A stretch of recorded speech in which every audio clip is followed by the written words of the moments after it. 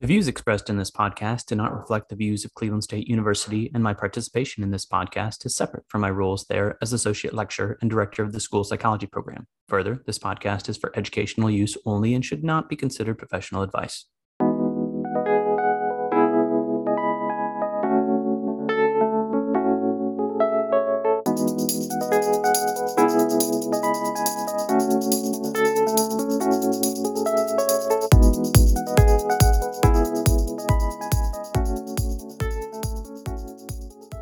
Welcome back, listeners, to the Hands Full Parenting Podcast. Thanks for joining us for the Hands Full Parenting Podcast. This is episode number 16. I'm here, as always, with my South American counterpart, Axel Balsadanzi. ¿Qué haces, Che? ¿Qué haces, Patrick? How are you? I'm good. It's been a long time. Maybe 4 weeks between World Cups and illnesses and work being crazy. So we're back. Yeah. Yes, we are back here. Great to be here. Yes. So, Axel, we're back to our edition this week of What's Up With That. And I want you to tell us why grilling and eating meat is such a big thing in Argentina. So, like when I first visited, I was more or less vegetarian. And I remember searching all over the city, and I found like the one health food store that sold tofu and a bunch of other like bars that had been like stuck together with honey by seeds, like Hobbit food. And I remember that I cooked some of that tofu up for my host father, Guillermo. And when he tried it, he like turned away from me and spit it up into his hand. And, you know, his wife, Argelia, had to grab it away from him because she was so embarrassed. So anyway, by the end of that trip, though, I'd become a carnivore. There are parrillas, or Argentinian barbecue restaurants, on every street corner down there. And the smell is just mouth-watering. I feel like I smell it, you know, when I get off the plane. So grilled meat is just ubiquitous, and it's hard to not eat it down there. So where did this culture of eating so much meat come from? Well, it has a historical reasons. And the thing is that when the Spaniards came first to these latitudes, they many times founded towns that didn't last, but they brought with them some cattle, right? And both in Uruguay and in Argentina, and all the Pampas, turned out to be the best place for cows to reproduce and breathe and breed, right? So the numbers just went up exponentially, and there was not enough of a population to hunt them down. The Aborigines didn't care much about them. They didn't have a natural predator, so there were very in a short span of years there were many cows around here. So the business that first brought people to these latitudes in the 1700s, let's say, was usually a Spanish would get some sort of permit to come here and do some rodeo, like with the buffaloes in the US, right? And hunt a bunch of cows. But the prize, the valuable thing, was not the meat, but the hides. That was what could be exported to Europe. There was no way of exporting the meat. So for a long time, the life of the gaucho was to kill a bunch of cows, eat as much as meat as it could eat because it was free, and then carry along to looking for the next bunch of wild cows and kill them and round up the meat to rot over there. That's why the population became so accustomed to eating meat, because it was free. It was not until the the beginnings of the 1900s or late 1800s when the refrigerated ships came along, were invented, and then the meat was able to be could be exported along with the hides. And even then, only certain cuts of meat were then exported. One that was not exported was the asado, which is the little part of meat that is left between the ribs of the cow. And that was disposed of. And so people would just go and pick it up because it was free food. So the asado, which is this special way of cutting the meat that you can't find in the States, which is just a bone, a little piece of meat, bone, a little piece of meat, is the most popular thing. The thing is that, you know, the meat closer to the bone is usually very tender. That's why the thing stuck. So, well, nowadays meat is not cheap anymore. Everything is exported, and the government has to put quotas so they leave some meat for the Argentinians or the Uruguayans. But for many years, it was the cheap thing to eat, and that's why we became a very carnivore society. Gotcha. Yeah, the carnicerias are all over the place. I remember, and I'd go into those places because I'd eat a lot of meat and cook a lot of meat myself. I was not very good at it, but I tried. And just remember the crazy amounts of meat being carried in. Like they would carry like the cattle, that had been whatever skinned and were just meat and bones on their backs as they would walk into those places. Yes. It was wild. So anyway, I appreciate that. Maybe in another episode we can go into specifics about what the actual grilling of meat looks like and some of the different cuts and whatnot. But today I think we should move on because we don't have too much time to talk about our main subject. So during this week's episode, we're going to discuss a topic that I know parents here, and I'm one of them, are curious about, which is the Montessori method. So I think Montessori here is seen as like the Tesla of education, right? Like what you should provide for your child if you have the means. And like an electric car, it will be a different experience than the one you're accustomed to. And it's not for everyone, maybe. So many here are paying hefty private school tuition for Montessori, but still don't understand what their kids are doing there. And sometimes they're too afraid to ask. So since we have an expert on the subject, someone who is Montessori certified, trained, and who runs a Montessori school, I thought it would be useful for you, Axel, to explain the Montessori method. So let's start by just talking about the history. So like, who was Maria Montessori and why did she create this form of education? Well, Maria Montessori was a very special, unique woman born in 1870, the 31st of August of 1870, in a small town in Italy. And since a very young age, she showed that she was different. She was special than from any other women in the time, or from many women at the time. She wanted to study. She wanted to become an engineer, which was very odd for an Italian woman in the 1870s. And her father opposed, but she was very persistent, and she got him to send her to a school only for boys on technical matter, a high school, let's say.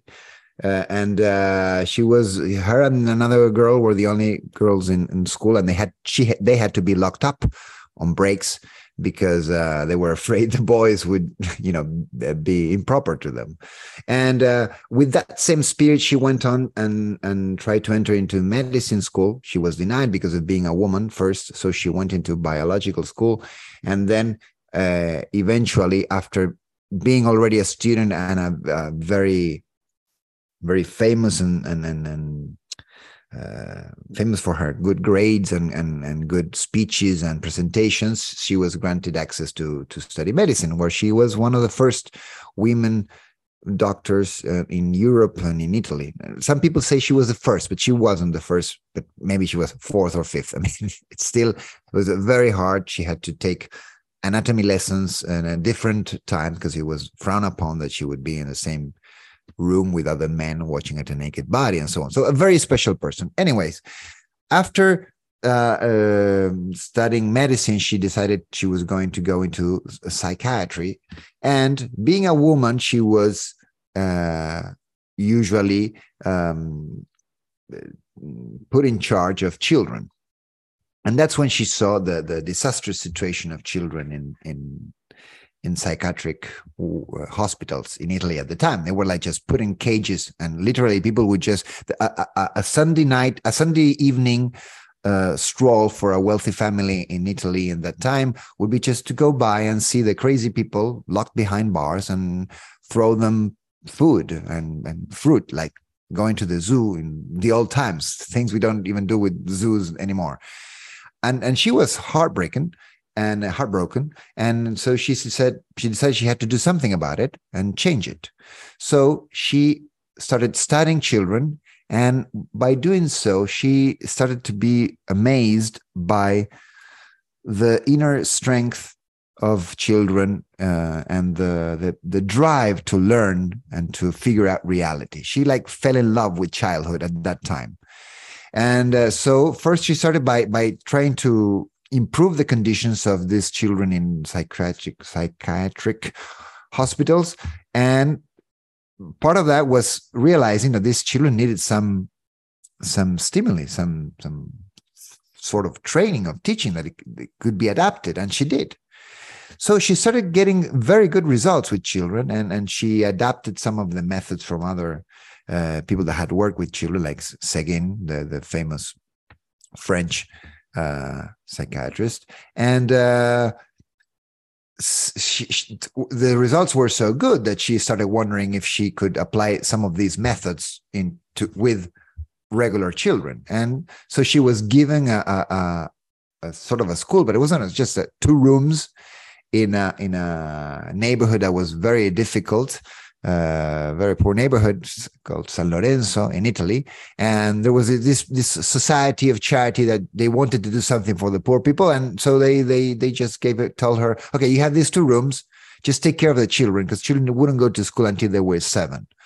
So we have a bunch of children from ages 4 or 3 to 6 or 7 who are just roaming around all day long, parents working 16-hour shifts, and they are, just causing a lot of damage. So here you have them. Do whatever you want. They didn't care. And she was thrilled about it because she didn't have to work with teachers whom she considered they were biased. And so she was herself and the daughter of the doorman of the whole complex. And so she started putting things into practice with so great results that we are now 1890s, when the first Casa de Bambini, the House of Children, she opened. It was a time where kindergarten was not around, and it was so successful that attracted a lot of attention. And some people say, "Hey, why don't you do this with all types of kids, not only with the kids of this sort of poor neighborhood?" And she did, and she got great results. And so her fame started to grow all across Europe. There was a turning point when there was a world exhibition in Panama in the 1903, 1905, I don't know, somewhere on there, where she put a classroom with glass so people would go in and see the children working, and everybody was marveled about how concentrated and engaged children were. And well, from then on, she dedicated herself to improve her method for all levels, not only for 3 to 6 to kindergarten level, but also for primary level. And she even got to theorize about high school level. She didn't implement it, but she did open and run and train a lot of teachers and schools on the Montessori method until her death in around 1950 in Holland. Gotcha. Well, so that's basically the history of Maria Montessori. Excellent. No, that was a great rundown. So let's talk now about what the foundational principles are of Montessori education, and how does that play out in the activities that kids are doing on a daily basis. So we'll start with foundational principles. Well, the first thing we got to take the historical moment into consideration, because this will probably be useful when we talk about the method today and what are the challenges today. But we are talking about a time when childhood is something that is not considered as important by society in general. I mean, the rates of child mortality are very high still, and the custom is that parents do not get very attached to children until they've seen they have survived, right? And so they are seen as little potential human beings, but not much more than that. Now, she looks at children and she says, we are treating them like don't disturb, don't touch, don't do anything. And we are missing out on something important, that these children are the future of humanity. And so she was horrified by wars and World War and famine and everything. She said, how do we create a man for the future that essentially strives to bring a peace into the world? How do we do that? We need to we're doing something wrong, because I don't see that amount of aggression and selfishness in little children. Something must happen in between that we turn them into what we are as adults. So, And yeah. if I could just interject, so like she was one of the first people, it sounds like, to really be thinking education wise to what do we want these people to become, not I'm going to keep them quiet and keep them busy, and keep them in control or under control. As opposed to that, she's thinking more about who do I want them to become, and based on that, how do I want them to behave, which is a lot different. You know, those two things are different. Yes, definitely. Of course, this is a time when these things are happening all around the world, right? This is a new school era, and it happens in the US with the Dalton Plan, and it happens with also the founder of the traditional kindergarten. I just missed his name. This a German author. Well, I can't remember, but it is a time. She's not the only one. I'm not saying she's the only one, but she's very early on, and she's in Italy and Europe. She's a leading voice on this, saying we need to take care of children in a better way so we have a better future for humanity. Yes, and she says, what do we need to take care of? Well, first of all, we need to create independent thinkers, because she is seeing the rise of fascism in Europe. Actually, she was later banned by the Mussolini regime, and she had to be exiled in India for many years because she would refuse to be the ambassador of the Mussolini regime. And so she said, we need children to be, first, we need to respect a child's drive to learn and nurture it. And that's the key. How do we do that? Well, first of all, we need to provide the kid with enough autonomy so he can have room and space and opportunity to develop his own inner being and his own intelligence by himself. So this is one of the things that is nowadays part of the speech of many revolutionary educational programs. But she not only, she walked the talk. Is that how you say, right? She walked the talk. She devised a method in which this autonomy would be nurtured from very, very early age, right? This is one of the things. We want independent human beings. And if we want them, we need them to be autonomous and to be driven by their own need for learning. So this is one of the things that are essential. I would say this is the thing that is essential. Also, she said the development of the mind should not be neglected, even if we want to do some sort of education that protects children. That doesn't mean we're not going to teach them content. This is one of the big difference with other methods that maybe went for respecting the child, but not providing an intellectual education. For her, that was key of being an autonomous and independent adult, to have a very well-developed mind, and that this mind would be connected with the body in a very healthy way. So, for example, in a very early age, she also connected with a lot of issues of self-care.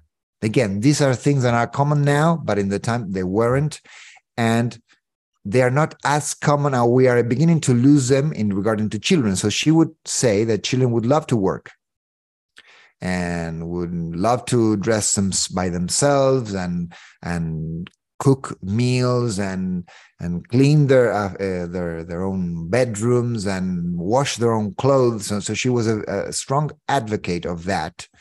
And with new tendencies, or nowadays, parents sometimes consider that those chores are not suitable for little children, but she was very much for it.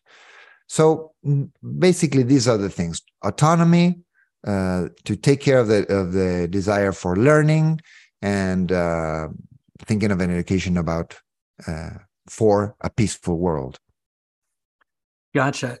So you also mentioned respect for the child and the mind-body connection. Too. Would you say that those are also foundational principles? Yes. Yes. Okay, great.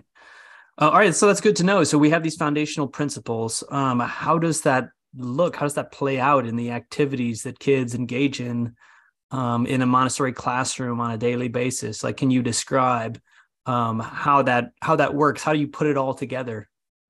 Yes, there are a couple of things that, well, not a couple. There are a number of things about the organization of a Montessori school that are very simple actually, but go deep into this and are very difficult to respect or to enforce when you are a trained teacher on the traditional methods. For example, one of the things, and let me say something briefly. One of the reasons why many educational reforms do not work is because they do not change what two authors, Tiak and Cuban, call the grammar of education, which means the grammar rules of education. So we may want to do a lot of changes, but we keep putting all kids of the same age in one room, right? And you may change many things, but that defines the everyday life of children for 12 years, being in a room with the people of their same age. And she said, that's not natural.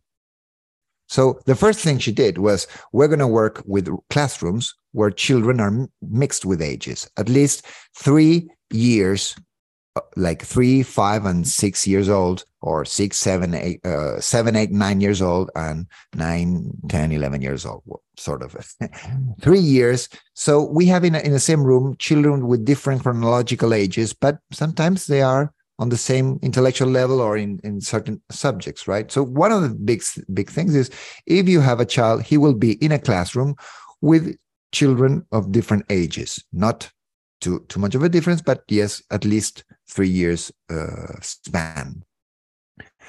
So this is number one. Number two, what a child does is not governed entirely by the teacher. He has a very wide room to maneuver to decide what to do from a very early age. So a child that comes into a Montessori school can choose what to do from a limited repertoire always. This is not like he can go outside and play ball all day long, being on top of a tree. That is like the Summerhill model, and it's very interesting to see, but I haven't seen it worked as much as I would have liked to implement it. I think it might work some cases, but I don't think it's as efficient as this method, in which children are told, okay, these are a number of activities you can do. When they are little children, the freedom to do one activity for the whole week is complete. And as they start growing, we tell them, okay, so this is a list of things you can do. You got to do at least one of these, or 15 minutes of each day. Let's say you cannot spend a whole week without doing anything of math. But if you prefer to spend all Monday doing all your math assignments and then be free, you can do it. If you want to do 1 hour a day, you can do it. I mean, you can manage your time and how much you do. And the other thing, well, so that's number two. A child goes into a class and he chooses from a menu of options what to do today. And he has a teacher that is supervising, talks with him, says, oh, you're doing this, notices, keeps a record, and makes suggestions. Hey, I've seen you haven't touched this material. Maybe you should, depending on the age, of course. The younger the child, the less the teacher guides or interferes with his choice. But as they grow old, they do. So you have another important thing. The third thing is that there are no or almost no group lessons. There are some. There are actually 5 that are traditionally taught. There are 5 cosmic lessons that are taught to all children. It's the only moment, one of the few moments in which the teacher is the center of the class. But then the teacher just goes around teaching small lessons to small groups of children, just to let them advance on their studies according to what they are doing. So this is another very difficult thing for a teacher, is that you gotta be providing small tasks, like in a workshop environment, to different children of different ages and different levels. So basically, you need to plan for each child individually. And this is a very big change. There's no lesson of the day. There are many lessons of the day. Right? And each lesson is given with a number of tasks that students can do from that lesson. So a teacher goes around and teaches 3 children about doing addition. Let's say they're 5 years old, with a certain material, but then other children have already mastered addition, and he goes and tells them how to do subtraction, and another group are doing multiplication, and another is doing division, right? And in the same room at the same time, some children are doing different things. The other very, very, very important thing is that each child can take as long as it needs to finish each task. And this is of the essence, because a child is shown, three children are shown how to do an addition with a specific material that we have for that. Now, one of them solves all the slips with equations the first day and moves on to subtraction. But the other one takes 3 days to finish them because it's a little bit slower. And the other one takes 2 weeks. No problem. As long as the child is engaged in some of the activities, he can take as long as he wants or she wants. We call that differentiation here when you mentioned kids being at different levels and working on different things and having to plan for different curricula and different activities and different levels of work for different kids, which is really hard, but it sounds like that's essential to Montessori teaching, in addition to the fact that you've got kids of different age levels in a classroom, which I think creates even more differentiation potentially. Yes. It is very complex to run, really. The good thing is that what you have to invest in planning and running such a complex classroom, which usually is never a teacher alone, is usually a teacher with a helper or two, is that children respond so well to this that it ends up being not as hard as you might think, because you go building, creating a sort of an environment of concentration and personal, individual drive in each child, that you have a lot of motivated kids. And that's actually easier to run when it works than having a bunch of kids that you need to become all day long thinking things to motivate them, to engage them. I mean, you're the one, when you're a traditional teacher, if you're a good one, if you're interesting, funny, creative and everything, you're running the show. You're the clown of the circus, right? But in this case, no. If you're doing your job well, you do some presentations and then you take a step back and you see them work by themselves. And that's just so wonderful. This is the most wonderful and magical moment of a Montessori classroom. I've lived it. I live it every day. And it's what we strive for is that when you take a step back and you see a bunch of children all working intensely and very interested in things that you wouldn't believe. And you see one doing a number of equations on math and don't want it to stop. You see another one matching names of birds with pictures of birds. You see another one practicing calligraphy, handwriting, another one writing a story, but each of them following their own plan, prepared by the teacher. But since it's right their feet, just going along with it. And if you want to keep it rolling, you just start adding little challenges or extensions to each of them, and they can go deeper and deeper into their knowledge by their own account.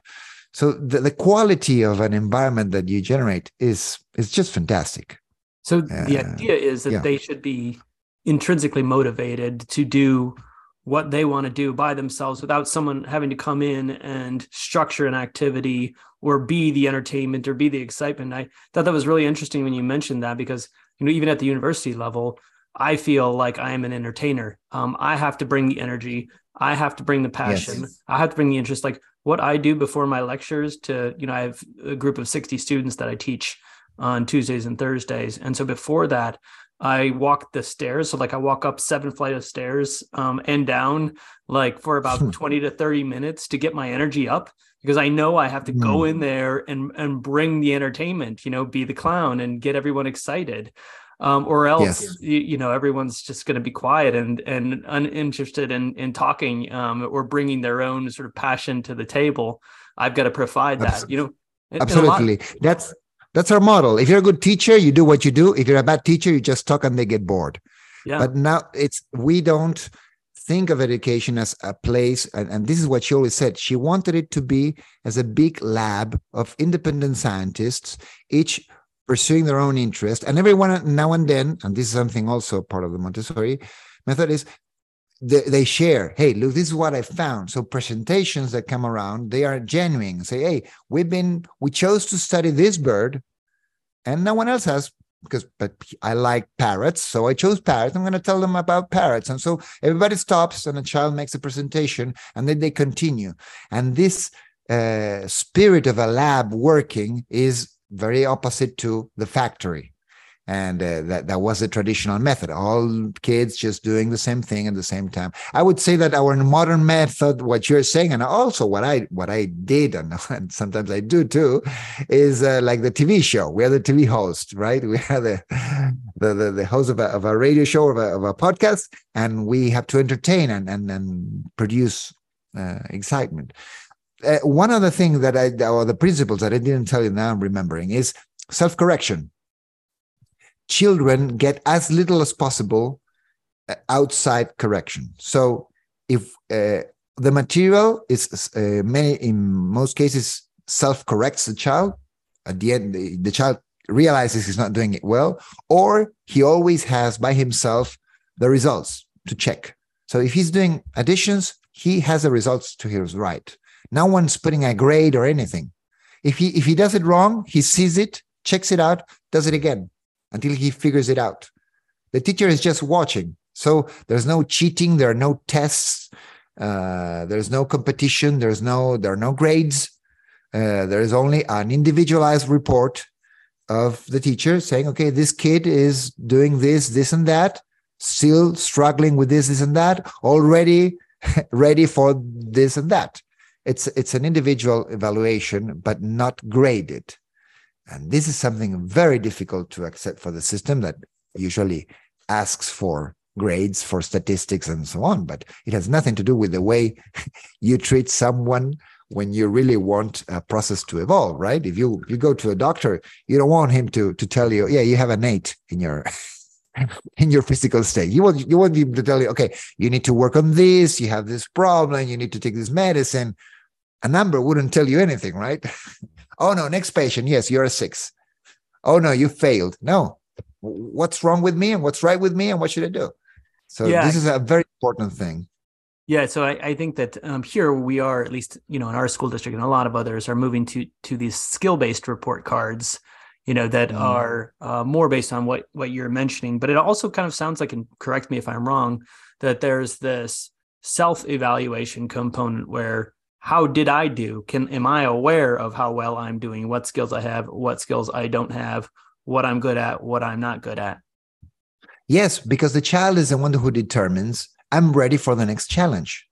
So he knows he's going to have to do some of math, let's say, in 4 hours a week. He may say, okay, I'm going to do Monday, Tuesday, Wednesday, Thursday, I'm going to do math. Now, what he does there, he can keep on practicing addition as long as he wants, or he can move on. And you would say, probably a child would resist and would choose to keep doing the same thing over and over just because it's easy. No, that's not the case. When a child gets bored, he wants the next challenge. If it's presented like that, that's the point of freedom. So, of course, if you give a child to choose between doing some math or playing with the PlayStation, that's a choice you cannot give them. But if you tell them, okay, you can keep practicing this until you feel comfortable and then move on, then you will find that the child usually knows best when to move on and when to stop and when to keep repeating, for example. It sounds like if this is done right, in theory, the child should have more idea of what they like to do, what they feel good at, what they want to pursue, such that like choosing a vocation might not be as difficult or confusing to them. Whereas I feel at the moment with a lot of my students and a lot of the students that I talk to recruit students to our school psychology graduate program is, I mean, I shouldn't say this, but it's quite easy to get them to make this decision because they don't know what they want to do. They know they like psychology, but they haven't really pursued enough on an individual level to know what they really are good at, what they really are interested in. And so when I come along and say, hey, there's this idea and I'm really excited about it, and you should be too, I find it to be very persuasive, maybe more persuasive than it ought to be, right? Because Yes. I mean, and I see myself as being the same way, because when a teacher said that to me, I was like, oh, I really don't have an idea of what I want to do. And that sounds good. I'll do that, and it shouldn't be that way, right? We should have more conviction about the direction we want our careers and interests to go. Yes. Yes. This sort of self-respect that comes out of not being broken by the system is what we are looking for. These are the only type of people that will resist the propaganda of a government to go to war. It's the same principle. So yes, this autonomy. But let me tell you that another thing is that children may know that they can go faster in one area than in another one. But in general, they don't define an area as something they like the best. This is one of the things I like the most about the Montessori method and working with children, that children like knowledge instinctively. Of course, some things that they need to do at a more basic level than others because there are different types of intelligence, but they still enjoy it. So the definition and the relationship with knowledge and learning that evolves and that leaves children at the age of 12, 13 for high school ready is not, I don't like math and I do like history because I'm good at history and I'm bad at math. No, I like history. I like math. This is my level of achievement in math. This is my level in history. Maybe I will choose to be an engineer because, of course, but not necessarily. Many of us like things that we're not that good at. I love playing tennis. I'm not very good at it. I still like to do it. Why should we put those things together? The system pushes us to make that connection, but it's not natural. We can like things we don't.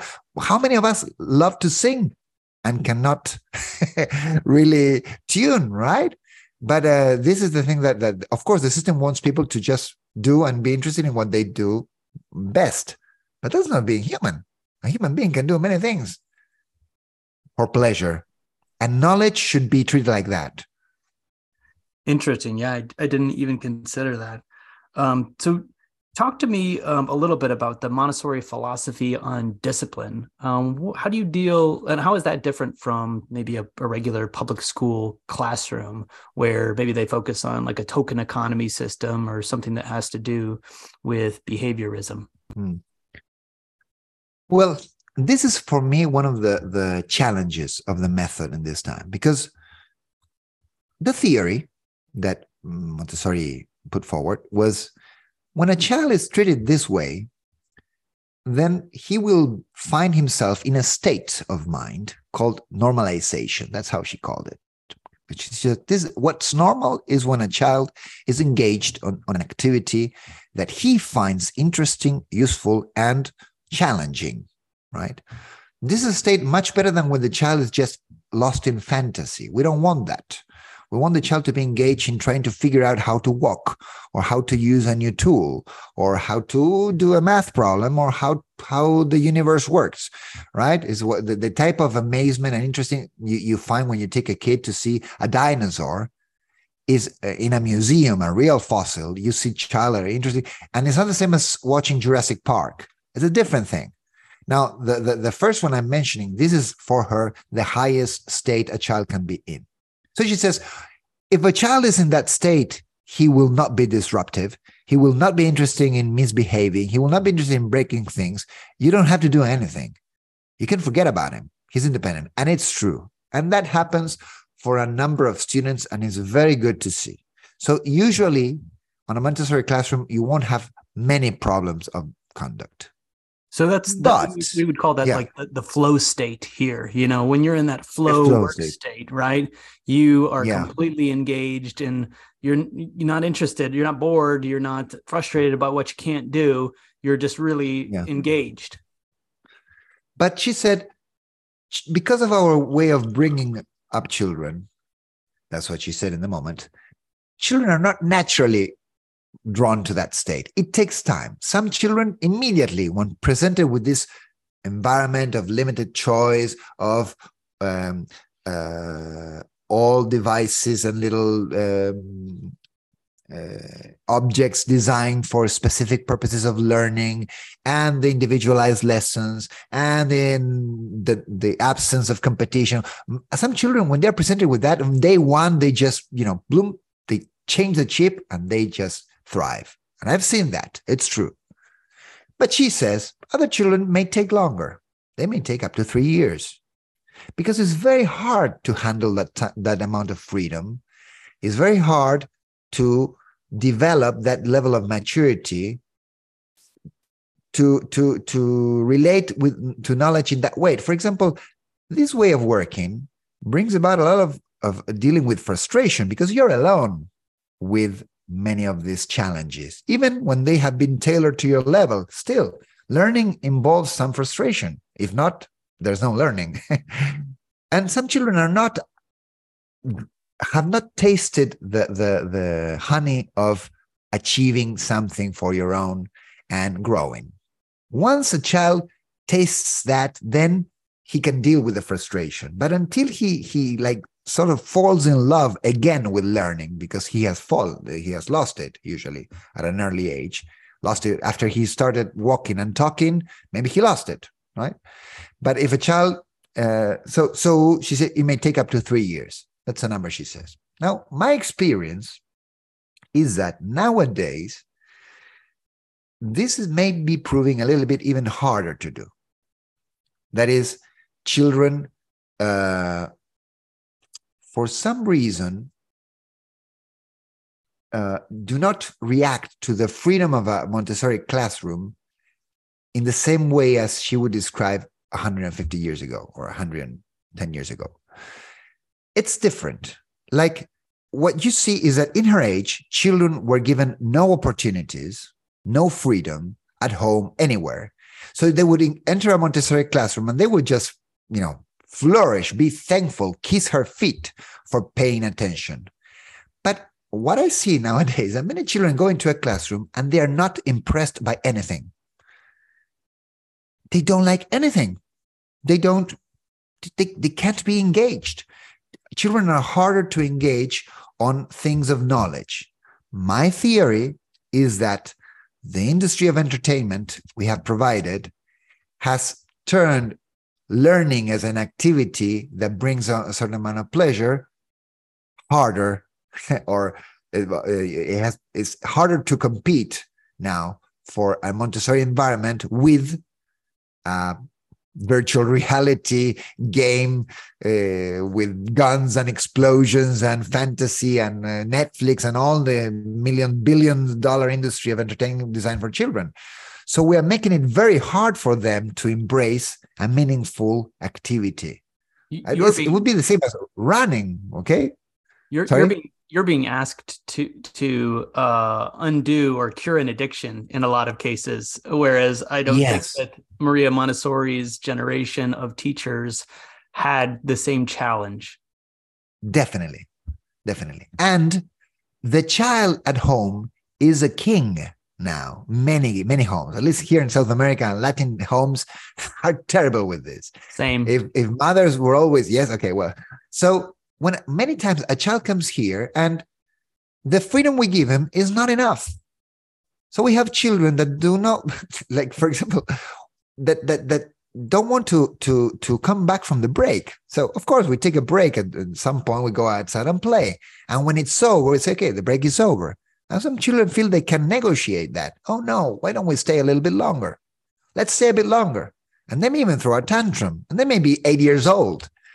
So these are very distorted things that were not proven by the method, or were not thought by Maria Montessori. These are the challenges we have nowadays. Now, how I deal with it is, first of all, I need to have the backup of the parent. But really what we do is, when since a number of children still respond very well to the method, when a child misbehaves or cannot handle this level of freedom because he goes, for example, a child gets bored and starts bothering other child that is working in full concentration. So it's disrupting other people's concentration. We just take him out on some part of the room, sit him down, and watch him, ask him to watch the others work. So really the whole punishment of a Montessori classroom is not to be able to participate in meaningful learning activities and getting bored. Basically, that's the negative connotation. So he gets bored. In many cases, that's enough, but not all. In some cases, then the child in my school, he comes to my room when I'm with older children, for example, we change children, they sit and see other children work. And sometimes that gets, but even in some cases, that's not enough. And well, that's when our hands are tied. So we need to refer to the parents. We don't have the solution for every type of kid. There are a certain number. I cannot say number, maybe 10% of the population of kids that with this environment where we are not pushing for a certain behavior all the time, like now we're going to do this, then we're going to do that, after we're going to do that, they just can't handle it. And I've seen children struggling to develop the kind of self regulation exactly needed to be part of a Montessori environment, even though everything is so nice and we put a lot of attention in not to create any emotional disturbance and so on. Even then, I'm surprised that some children struggle with it. And of course, it's what these children usually come with a diagnosis of HGHD or some sort of the spectrum of autism, even when sometimes you see them and you don't recognize much of the autism. So you wonder if that regulation, some children are obviously part of the spectrum, but some others are like, have they been diagnosed because they had something to begin with, or just because they're having troubles at school, and they have troubles at school because they are used to being the king of the house, and then they just can't adapt to being with other children. Yeah. That's so this is yeah. Oh, so you don't resort to behaviorism. You don't do like the token economy systems. Like if the kids are on the playground, for instance. I mean, is the Montessori philosophy believe that kids will work out a lot of their issues themselves, and that's part of socialization, and that teachers or parents shouldn't come in and interfere? The kids should learn on their own how to work through problems? Well, yes and no. That's our ideal. Our first response is go deal with it. But of course, we are watching all the time. I mean, we don't, you can't leave room for bullying or anything like that. But also we have this is a very interesting thing. We have a whole curriculum, right, with lessons planned for what's called peace education, in which we dedicate time to explore what are emotions, what are problems, what are ways of problem solving. We do role playing, we do what's peace, we do reflection, talking. And in that aspect, we take every conflict, especially conflicts on breaks, on the playground, to talk about what is it like to be a peacekeeper.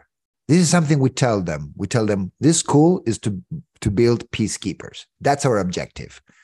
We want to be guardians of peace. And all children love that. When you tell them about war, no child, in my experience, has ever said, yeah, I think war is a good thing. They may be excited about the bombs and the tanks and the planes and everything that happens. And I usually make a point of saying, yes, the technology involved is really fascinating, but the suffering of the people, what it means. So we tell them we are here to be peacekeepers, and it's not easy. And war happens in our lives, in our school every day. So that's a speech that we consistently send them. There are no, we don't expect them to be great athletes or great scientists or great, I mean, we want, if they will be, if they have to be, if they want to be, but we do tell them this school is for that. That's our, and so every conflict is talked about and used to, as an example, as an opportunity to do that. So we let them, but when we see that things are not solved, we intervene. It sounds like Maria Montessori really pushed that component of peace and war avoidance that was central and foundational. And, I wonder if that could be transitioned into something more of just like a harmony message and a socialization message to get to basically the same point, with it sounding so maybe contrived and talking about war especially and peace necessarily, like modernize the terms. Yes. And also the other way we modernize it and kids really relate to it is with the environment. Yeah. We take care of them, what taking care of the environment means. And that's really been woven into the peace education and how we take care of the class, our school. That's why we clean the school every day. This is something that I really love about Montessori, to have children clean the school every day, including the bathrooms, right? And this is something I've read about the Japanese doing it.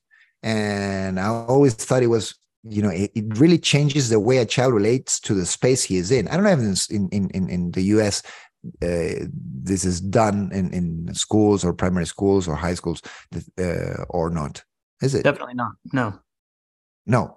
Yeah, the cleaning is done by a separate personnel that comes after the school day and does, and of course we do have that too, because the cleaning that children do is sometimes not sufficient. But they do it, and you should see how happy and interested kids are of cleaning a toilet. A toilet, really. And I've had mothers come and tell me, we had a kid that started. He was 11 years old last year. He came for the last year of primary school, and he said, and he was presented with the option of cleaning the bathroom. He hadn't done it ever in his life. He went home, started cleaning the bathroom. He found joy in that. And what he found really was self-worth.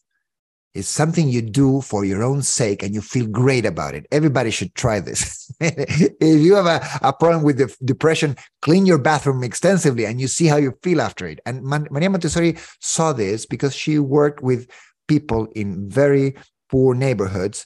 And she said, I cannot give them much, but if I teach them to be very tidy and clean and responsible about their own well-being, they will be in a better physical and mental condition to get out of poverty. And so that's why she translated it to kids. Yeah. No, and, I think there's a lot there. There's so much there. And I am fascinated about this subject, and all the different ways in which, it can be applied to how we parent at home, not just in the Montessori environment. But look, I literally have to go to a meeting at noon, and it is 11:58 and 30 seconds. And I don't know if we even have time for a dad joke to cut this off. No dad joke. Let's pause it here and let's continue next week. And Absolutely. We'll find some Montessori gifts for Christmas so parents can think about it and include some Montessori training in their Christmas parties. Yeah, I want to continue this discussion because I think there's a lot that applies not just to parents who are interested in sending their kids to a Montessori school, but also to how a lot of this can relate to how we parent and the things that we do at home. So I want to pick up the conversation with talking about discipline in a Montessori environment, and then go from there to clarify a couple of things that you had mentioned. But thanks so much for chatting with me about this, and we will continue. It's been a pleasure. Yeah, next week. Thanks, everyone. Great to be back at this. All right, see ya. See you, everybody. All right, bye-bye.